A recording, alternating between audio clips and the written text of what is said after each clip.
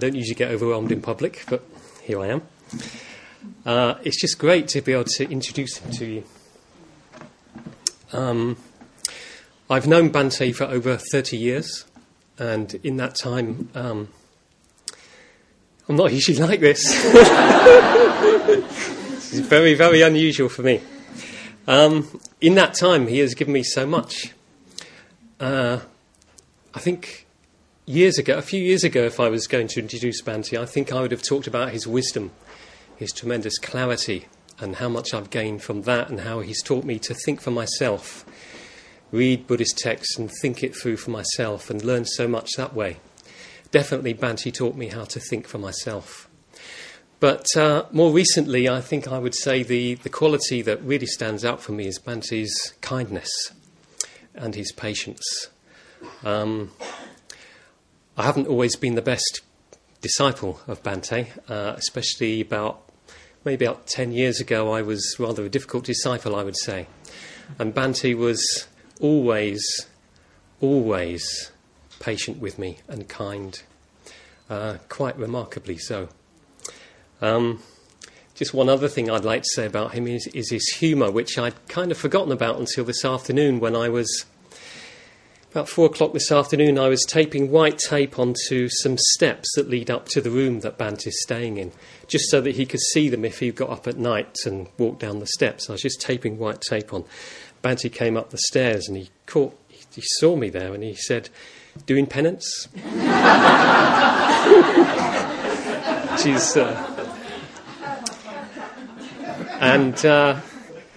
I'm sure this wasn't in his mind, but I felt that actually I should have been doing penance for some of the ways I've treated Bhante in the last 10 years. So I don't know what Bhante is going to talk about this evening. I haven't asked him, and he hasn't given me a title. I'm just really looking forward to it. So I'm just going to hand you over to Bhante Sangharakshita.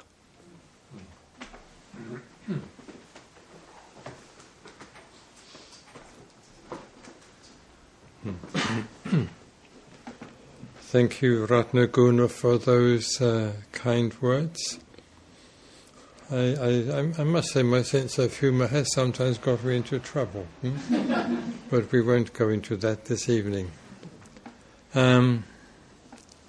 Yes, it did take me quite a long time to decide what I was going to talk about this evening, and in any case I thought I'd better not talk for too long, as nowadays, age having crept on, I seem to get tired rather more quickly than I used to do. And talking and giving lectures is, or can be, quite a tiring business, using up as it does quite a lot of energy. So I may not be speaking this evening for quite so long as I was accustomed to doing even a few years ago. But I must begin by saying that I'm very happy to be here at the Manchester Buddhist Centre again. I've visited this centre quite a number of times in the past, and I'm very happy to be here again and to see some of the changes that have taken place. I'm very pleased to see that there's now a lift.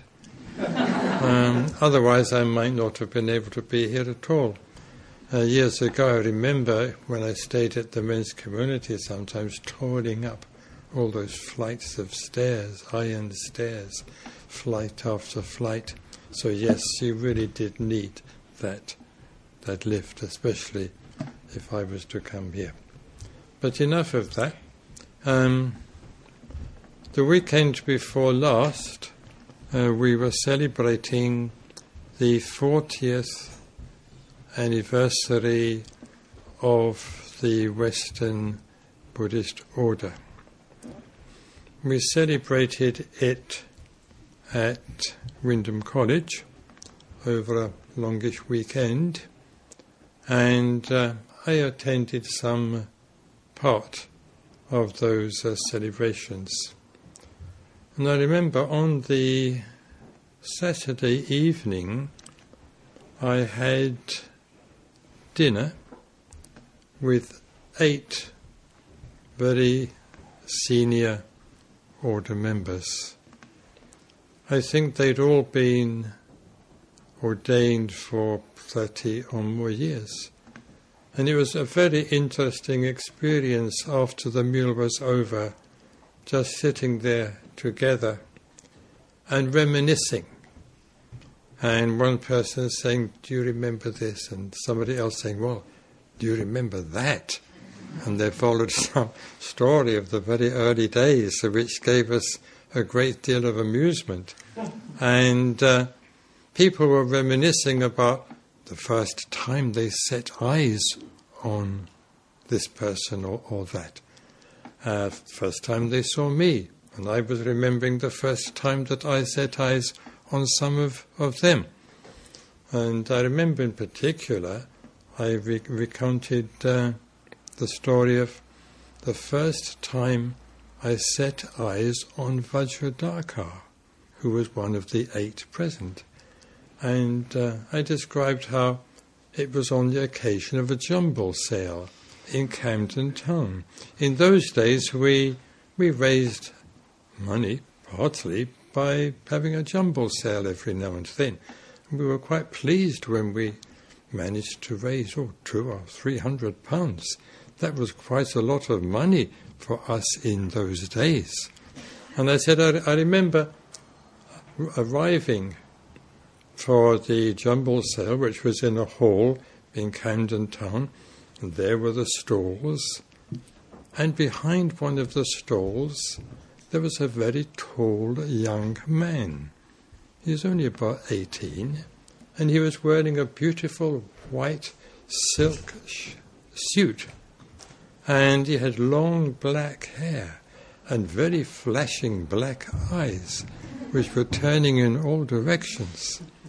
One of the 8 who was also present on that occasion said he remembers that Vajradhara also had golden boots.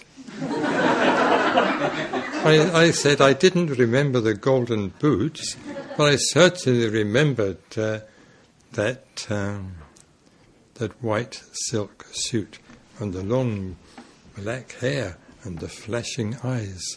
And even after more than 30 years, I can still see them in my mind's eye.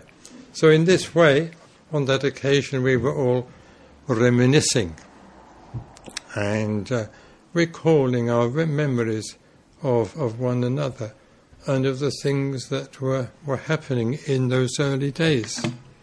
And people were all remarking on the number of activities we already had, that there were so many retreats, including weekend retreats, so much meditation, there were communication exercises, there were lectures, all sorts of things were happening. There were classes and public lectures. And so in this way, in the course of half an hour or so, we were all reminiscing and recalling those very early days of the movement. And several people were saying that they remember those days not only as very busy days, very full days with lots of activities. Quite a number of the people present were actually living in squats at that time. It was perfectly legal then, before that particular gap was closed. It was perfectly legal, so they used to live very cheaply, just get part-time work from time to time and spend the rest of the time engaged in FWBO activities. So they were recalling that it was not only a very busy time, but a very happy time, a very joyful time. And I think one or two even felt that maybe it was the happiest time of their whole life, the time when together we were creating the FWBO and the WBO. Of course, a lot of the events were led by me. I used to give all the lectures, take all the classes, and Someone used to say that I also made the tea and cut the sandwiches. I don't quite remember doing that, but it's not impossible. We really did keep very busy in all sorts of ways. So I found it a very interesting experience to be with these 8 people that I'd known for for 30 odd years in each and every case, and who had known one another for that length of time, and who had come together on that occasion, on the anniversary, the 40th anniversary of the founding of the Western Buddhist Order.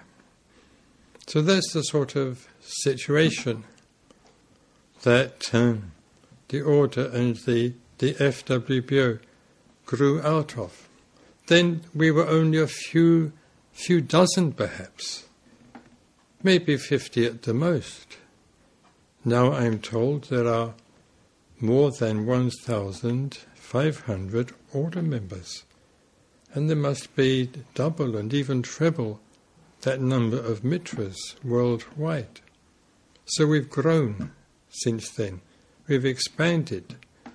Experience has expanded, and in many ways, in many cases, experience of the Dharma and of communication with one another and of understanding and sympathy, these have all deepened over the years in the case of so many people. So it was out of this, it was out of our happy association with one another, our friendship with one another, all those years ago, those decades ago, that the Western Buddhist Order and the Friends of the Western Buddhist Order gradually emerged. And one might say, well, what was it that held us all together? What was it that united us? What was the common principle which we shared, and on the basis of which we all cooperated, especially in the case of those who were order members? And of course the answer to this question is that the uniting factor was our common going for refuge to the Buddha, the Dharma, and the Sangha. This was what united us. We came from many different backgrounds. There were several different lifestyles amongst us. Many were single, but some also were married. So there were those differences. But overriding all those differences, there was the fact that we were all going for refuge to the Buddha, the Dharma, and the Sangha. And in later years, I formulated the slogan that commitment, going for refuge, is primary, and lifestyle is secondary. And that is one of the basic principles, one of the distinctive features of the FWBO and the WBO. In many parts of the Buddhist world, Buddhists are divided into those who are monks and those who are lay people, and who, in many cases, are expected simply to serve and look after the monks. But over the years, even when I was in India, I became convinced that this sort of division, especially when it was carried to extremes, was quite disastrous, both for the monks and for the lay people. And also, it lost sight of what was fundamental. It lost sight of what was common, That is to say, the going for refuge to the Buddha, the Dharma and the Sangha. If we look into the Pali scriptures especially, we find that there are so many occasions on which the Buddha taught the Dharma, whether the Four Noble Truths or the Eightfold Path, or the Five Spiritual Faculties, whatever the Buddha taught. It very often made a very, very strong impression on the minds of those who were listening to him. And sometimes they were quite overwhelmed, quite carried away. And on many occasions they responded to the impression that the Buddha's words had made on them by saying, to the Buddha we go for refuge, to the Dhamma we go for refuge, to the Sangha we go for refuge. And some became monks, some remained lay people. But what they had in common, all of them, was the fact that they all went for refuge to the Buddha, acknowledged the Buddha as their teacher, went for refuge to the Dharma, did their best to practice the teaching of the Buddha, and went for refuge to the Sangha, looked up to and received help from, spiritual help from those fellow Buddhists, fellow disciples who were more experienced than themselves. So this is what I sometimes call the first distinctive emphasis of the FWBO and the WBO. That commitment is primary, lifestyle is secondary. So we do not see ourselves, the WBO in particular does not see itself as a monastic order. It does not see itself as an order of lay Buddhists. It sees itself as an order of Buddhists, all of whom go for refuge, but among whom there is quite a variety of lifestyles. Some living perhaps in a somewhat more, so to speak, monastic way, others living in a, so to speak, more lay kind of way, but all united by the fact that they go for refuge. So, in this, we are quite distinctive. There's quite a lot, of course, that the FWBO and the WBO share with the rest of the Buddhist world. But this is one of our distinctive features, that we place going for refuge first and lifestyle very much in a secondary or even tertiary place. Now, there's something also which distinguishes us, and especially which distinguishes the Western Buddhist order, and that is that we are open to both men and women on an equal basis. Members of the order, whether men or women, have equal responsibilities, equal position, one might say, if one wants to use that word, equal duties. There is no difference made between them on the basis of gender. And that's rather unusual in the rest of the Buddhist world. In some parts of the Buddhist world, ordination of nuns has died out completely, and in some other parts, the nuns are very definitely, even when they're not technically nuns, are subordinated to the bhikkhus. And there is no question of them being given, so to speak, equal status. So when we say that members of the Western Buddhist order, whether men or women, have equal responsibility, equal duties, observing the same precepts, living the same kind of life as order members within their respective lifestyles. Well, this is not only, in some ways, revolutionary, it's really quite radical. And within the FWBO, I think we're so accustomed to this. We're so accustomed to seeing Dharmacharinis functioning in just the same way that Dharmacharis function, giving talks, leading classes, giving initiations, giving ordinations. We've become so used to this. It's so much part of the world, the Buddhist world in which we live, that we don't realize how, historically speaking, how radical it is. And it's sometimes very difficult for Buddhists outside the FWBO to see and to recognize the radical nature of what we are doing. And not only that, there are other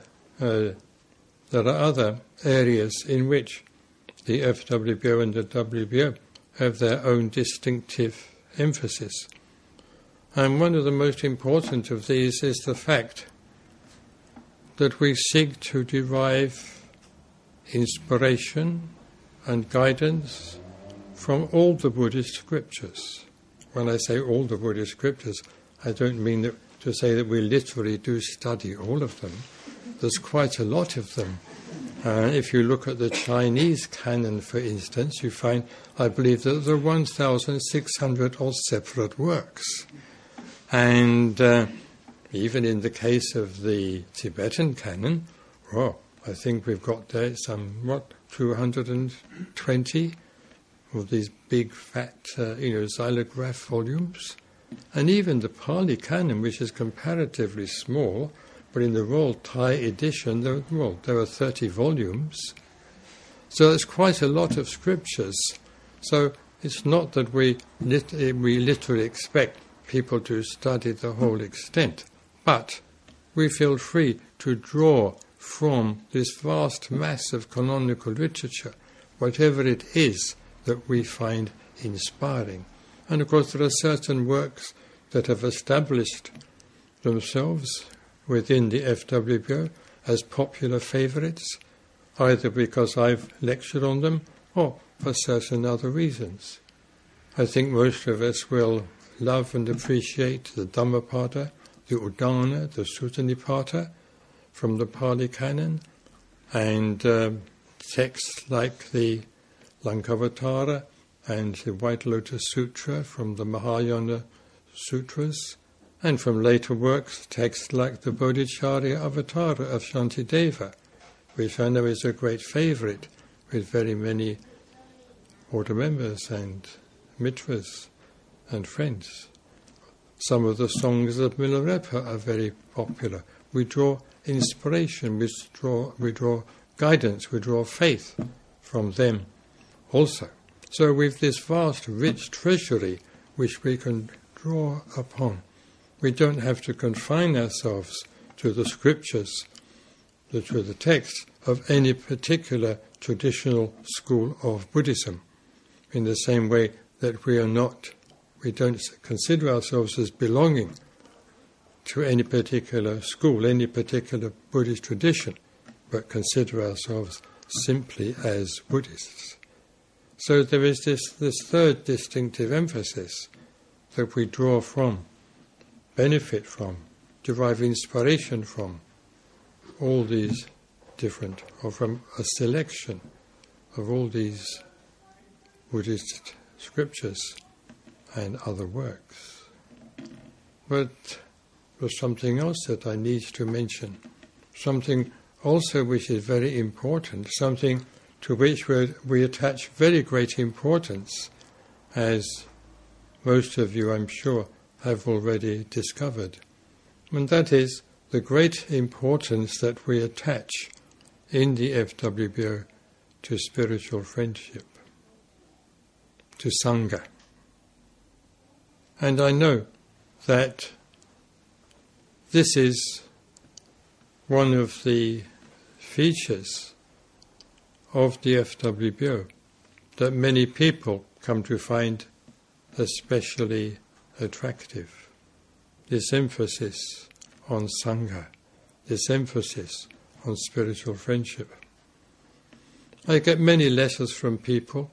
I see many people still nowadays, and in telling the story of how they came in contact with the FWBO, sometimes coming to us after some experience of other forms of Buddhism.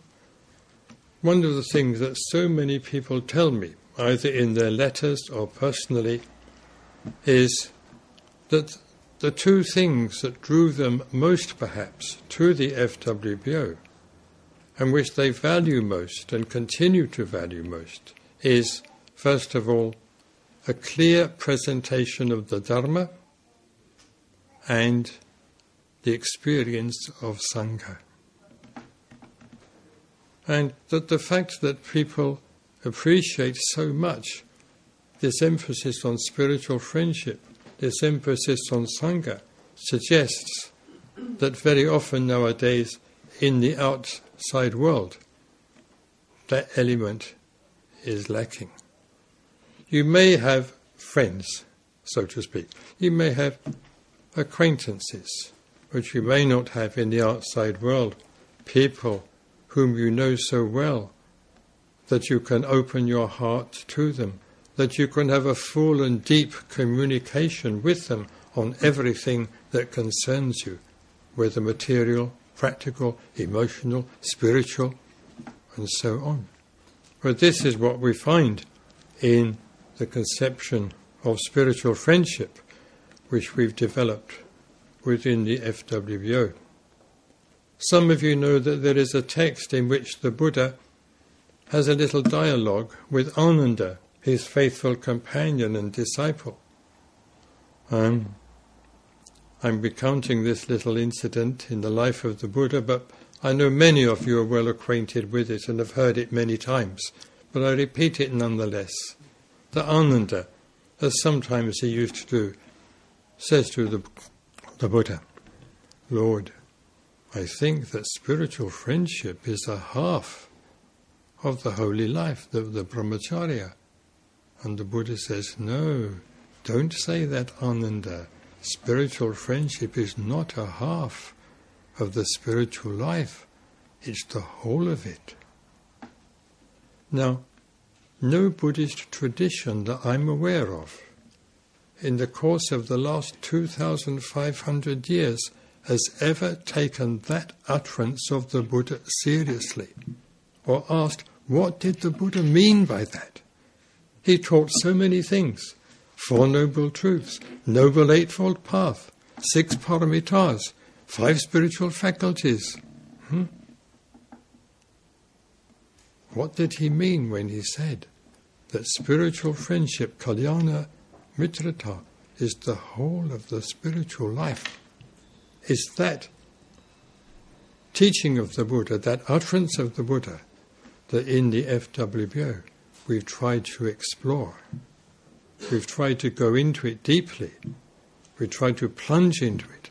And many of us, maybe all of you, have tried in the course of our lives, in our dealings with other people, to exemplify this ideal of spiritual friendship and make it an integral part of our lives. So this is another of the distinctive emphases of the FWBO.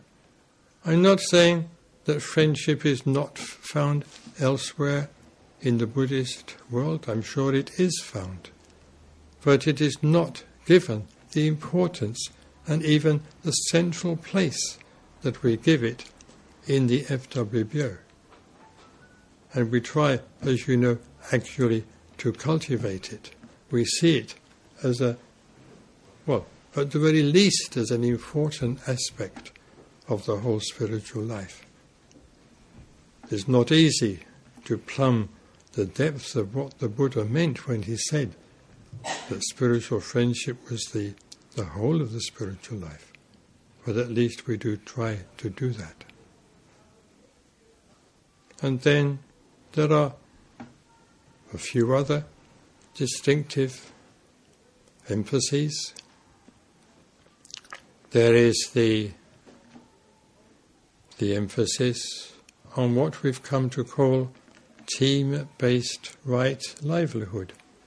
I know that that's going a little out of fashion at the moment within the movement, and I'm rather sorry to see that.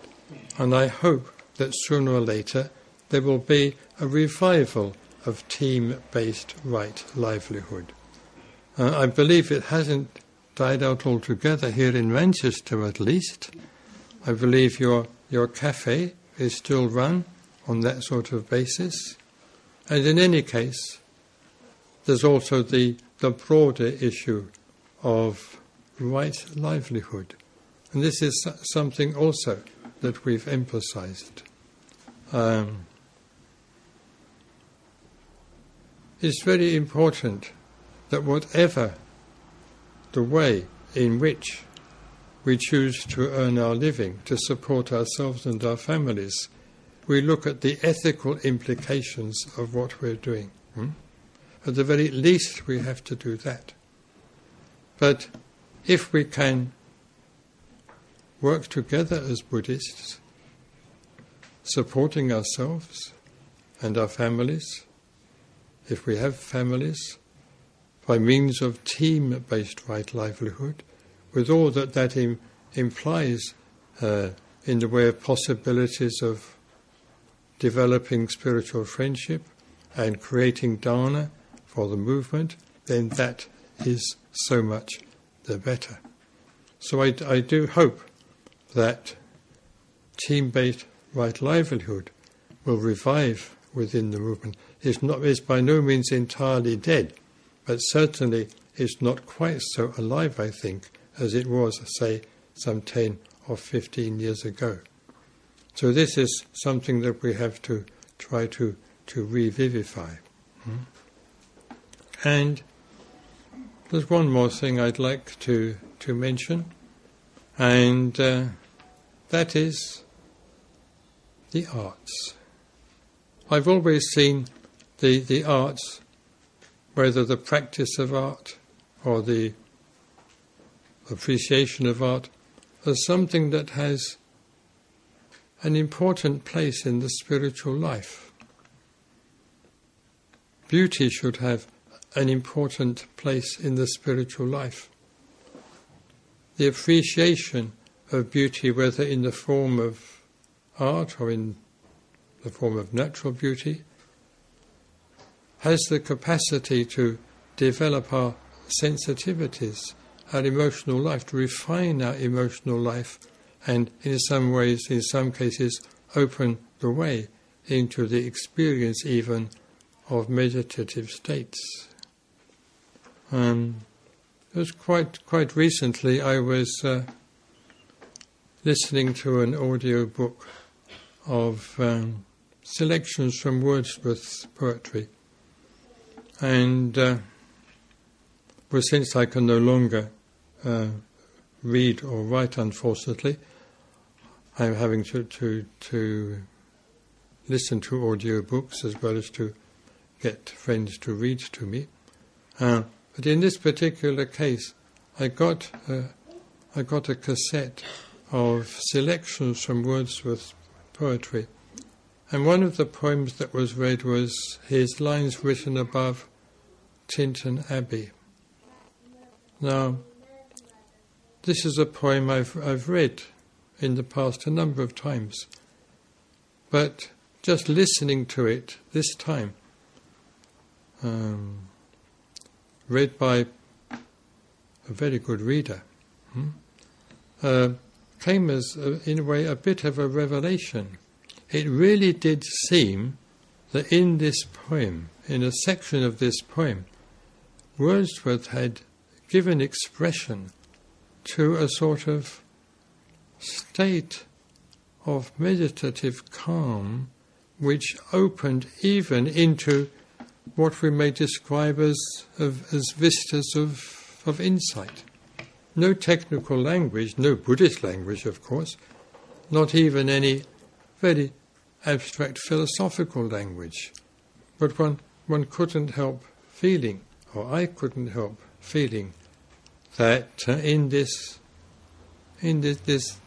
poem, Wordsworth showed that he'd had himself an experience very close to what Buddhists experience when they become absorbed in meditation, when they dwell in higher states of consciousness, and when they try to look into the heart of things. So, from the arts, from poetry, from music, from drama, from dance, we can derive something that adds to, something that supports our spiritual life. And this is again one of the emphases, one of the distinctive emphases of the FWBO and the WBO. In all Buddhist countries, of course, art has been produced, literature, poetry has been produced, much of it inspired by Buddhism. So I think it is but natural that within our own movement, we not only appreciate the arts, but also, in the case of some of us, create them. And we're very fortunate to have within the movement some very creative people indeed. And of course, in this connection, I can't help I can't help noticing the very beautiful Rupa that sits on the shrine here at the Manchester Buddhist Centre. As most of you know, that was the work of Chintamani, one of our most gifted artists. And it means a lot to me in particular, because this Rupa, this image, is based upon a vision which I had when I was staying at the Virupaksha cave in South India during my period as a freelance wandering ascetic. And I'm very glad that that vision of mine can be embodied and commemorated in this way. I must mention that at the time that I had this vision, and for a long time afterwards, for many years afterwards, I was under the impression that it was a rather unorthodox vision, because I couldn't remember ever seeing a painting or an image of the Buddha or Amitabha holding up a red lotus. But there it was in this vision of mine, as I've described it in my memoirs. But just a few years ago, someone sent me a postcard of a tanka, a postcard which I think they'd bought in Nepal, and there it was, the meditating Buddha holding up a red lotus flower. And shortly after that, someone told me that they had gone to Kalimpong and that they'd visited a temple which had been built there by one of my own teachers, Dudjom Rinpoche, after my own departure. And they said on one of the walls there was a painting of a red Buddha holding up a red lotus flower. So again I was really surprised, and I thought, well, unbeknown to me, the Buddha of my vision did have some connection, some precedent within the Buddhist tradition. So as I said at the beginning of this little talk, I wasn't quite sure what I should be saying this evening, but anyway, the words have come, and I've outlined some of the distinctive emphases of the FWBO and the WBO. We have a great deal in common with the rest of the Buddhist world, but we also have our own distinctive emphases. And it is perhaps these distinctive emphases which have appealed to many of the people who have come into contact with the FWBO and who have decided that they wanted to practice the Dharma within this particular context. I don't know if you've heard of these distinctive emphases before, or whether this is your first introduction to them. But whichever it is, I hope that you've found this little talk of interest, and I hope that sooner or later we may meet again.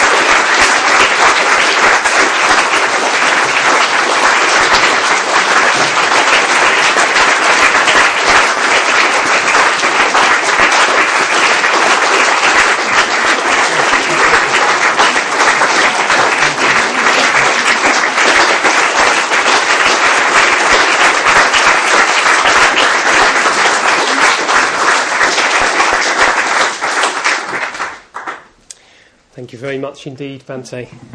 I've recovered now, by the way, so I'll be able to speak. What I should have said at the beginning, if I was in my usual frame of mind, was welcome to you all. So I'd like to welcome you now. Very good to see so many of you here on a Sangha night. Don't often see that many people here on a Sangha night. But there was a rather special speaker here tonight. I thought I would just, very quickly, tell you what the six distinctive emphases of the FWBO were. I mean, Bhante's just done that, but he didn't round up, so I'll just quickly remind you in case you want to go away with a soundbite in your head. First is going for refuge, neither monastic nor lay. Second is open to men and women on an equal basis. Third is that we derive inspiration and guidance from all Buddhist scriptures, from all Buddhist traditions. Fourth is spiritual friendship and Sangha. I think I got this down verbatim. He said, no Buddhist tradition that I'm aware of in the last 2,500 years has taken that teaching seriously of spiritual friendship. Team-based right livelihood and in a wider sense, right livelihood and the arts.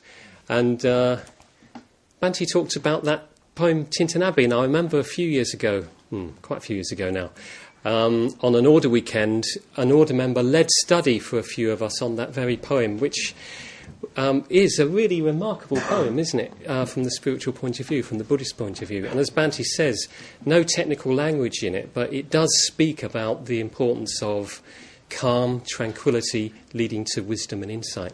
Remarkable. So thank you very much, Bhante.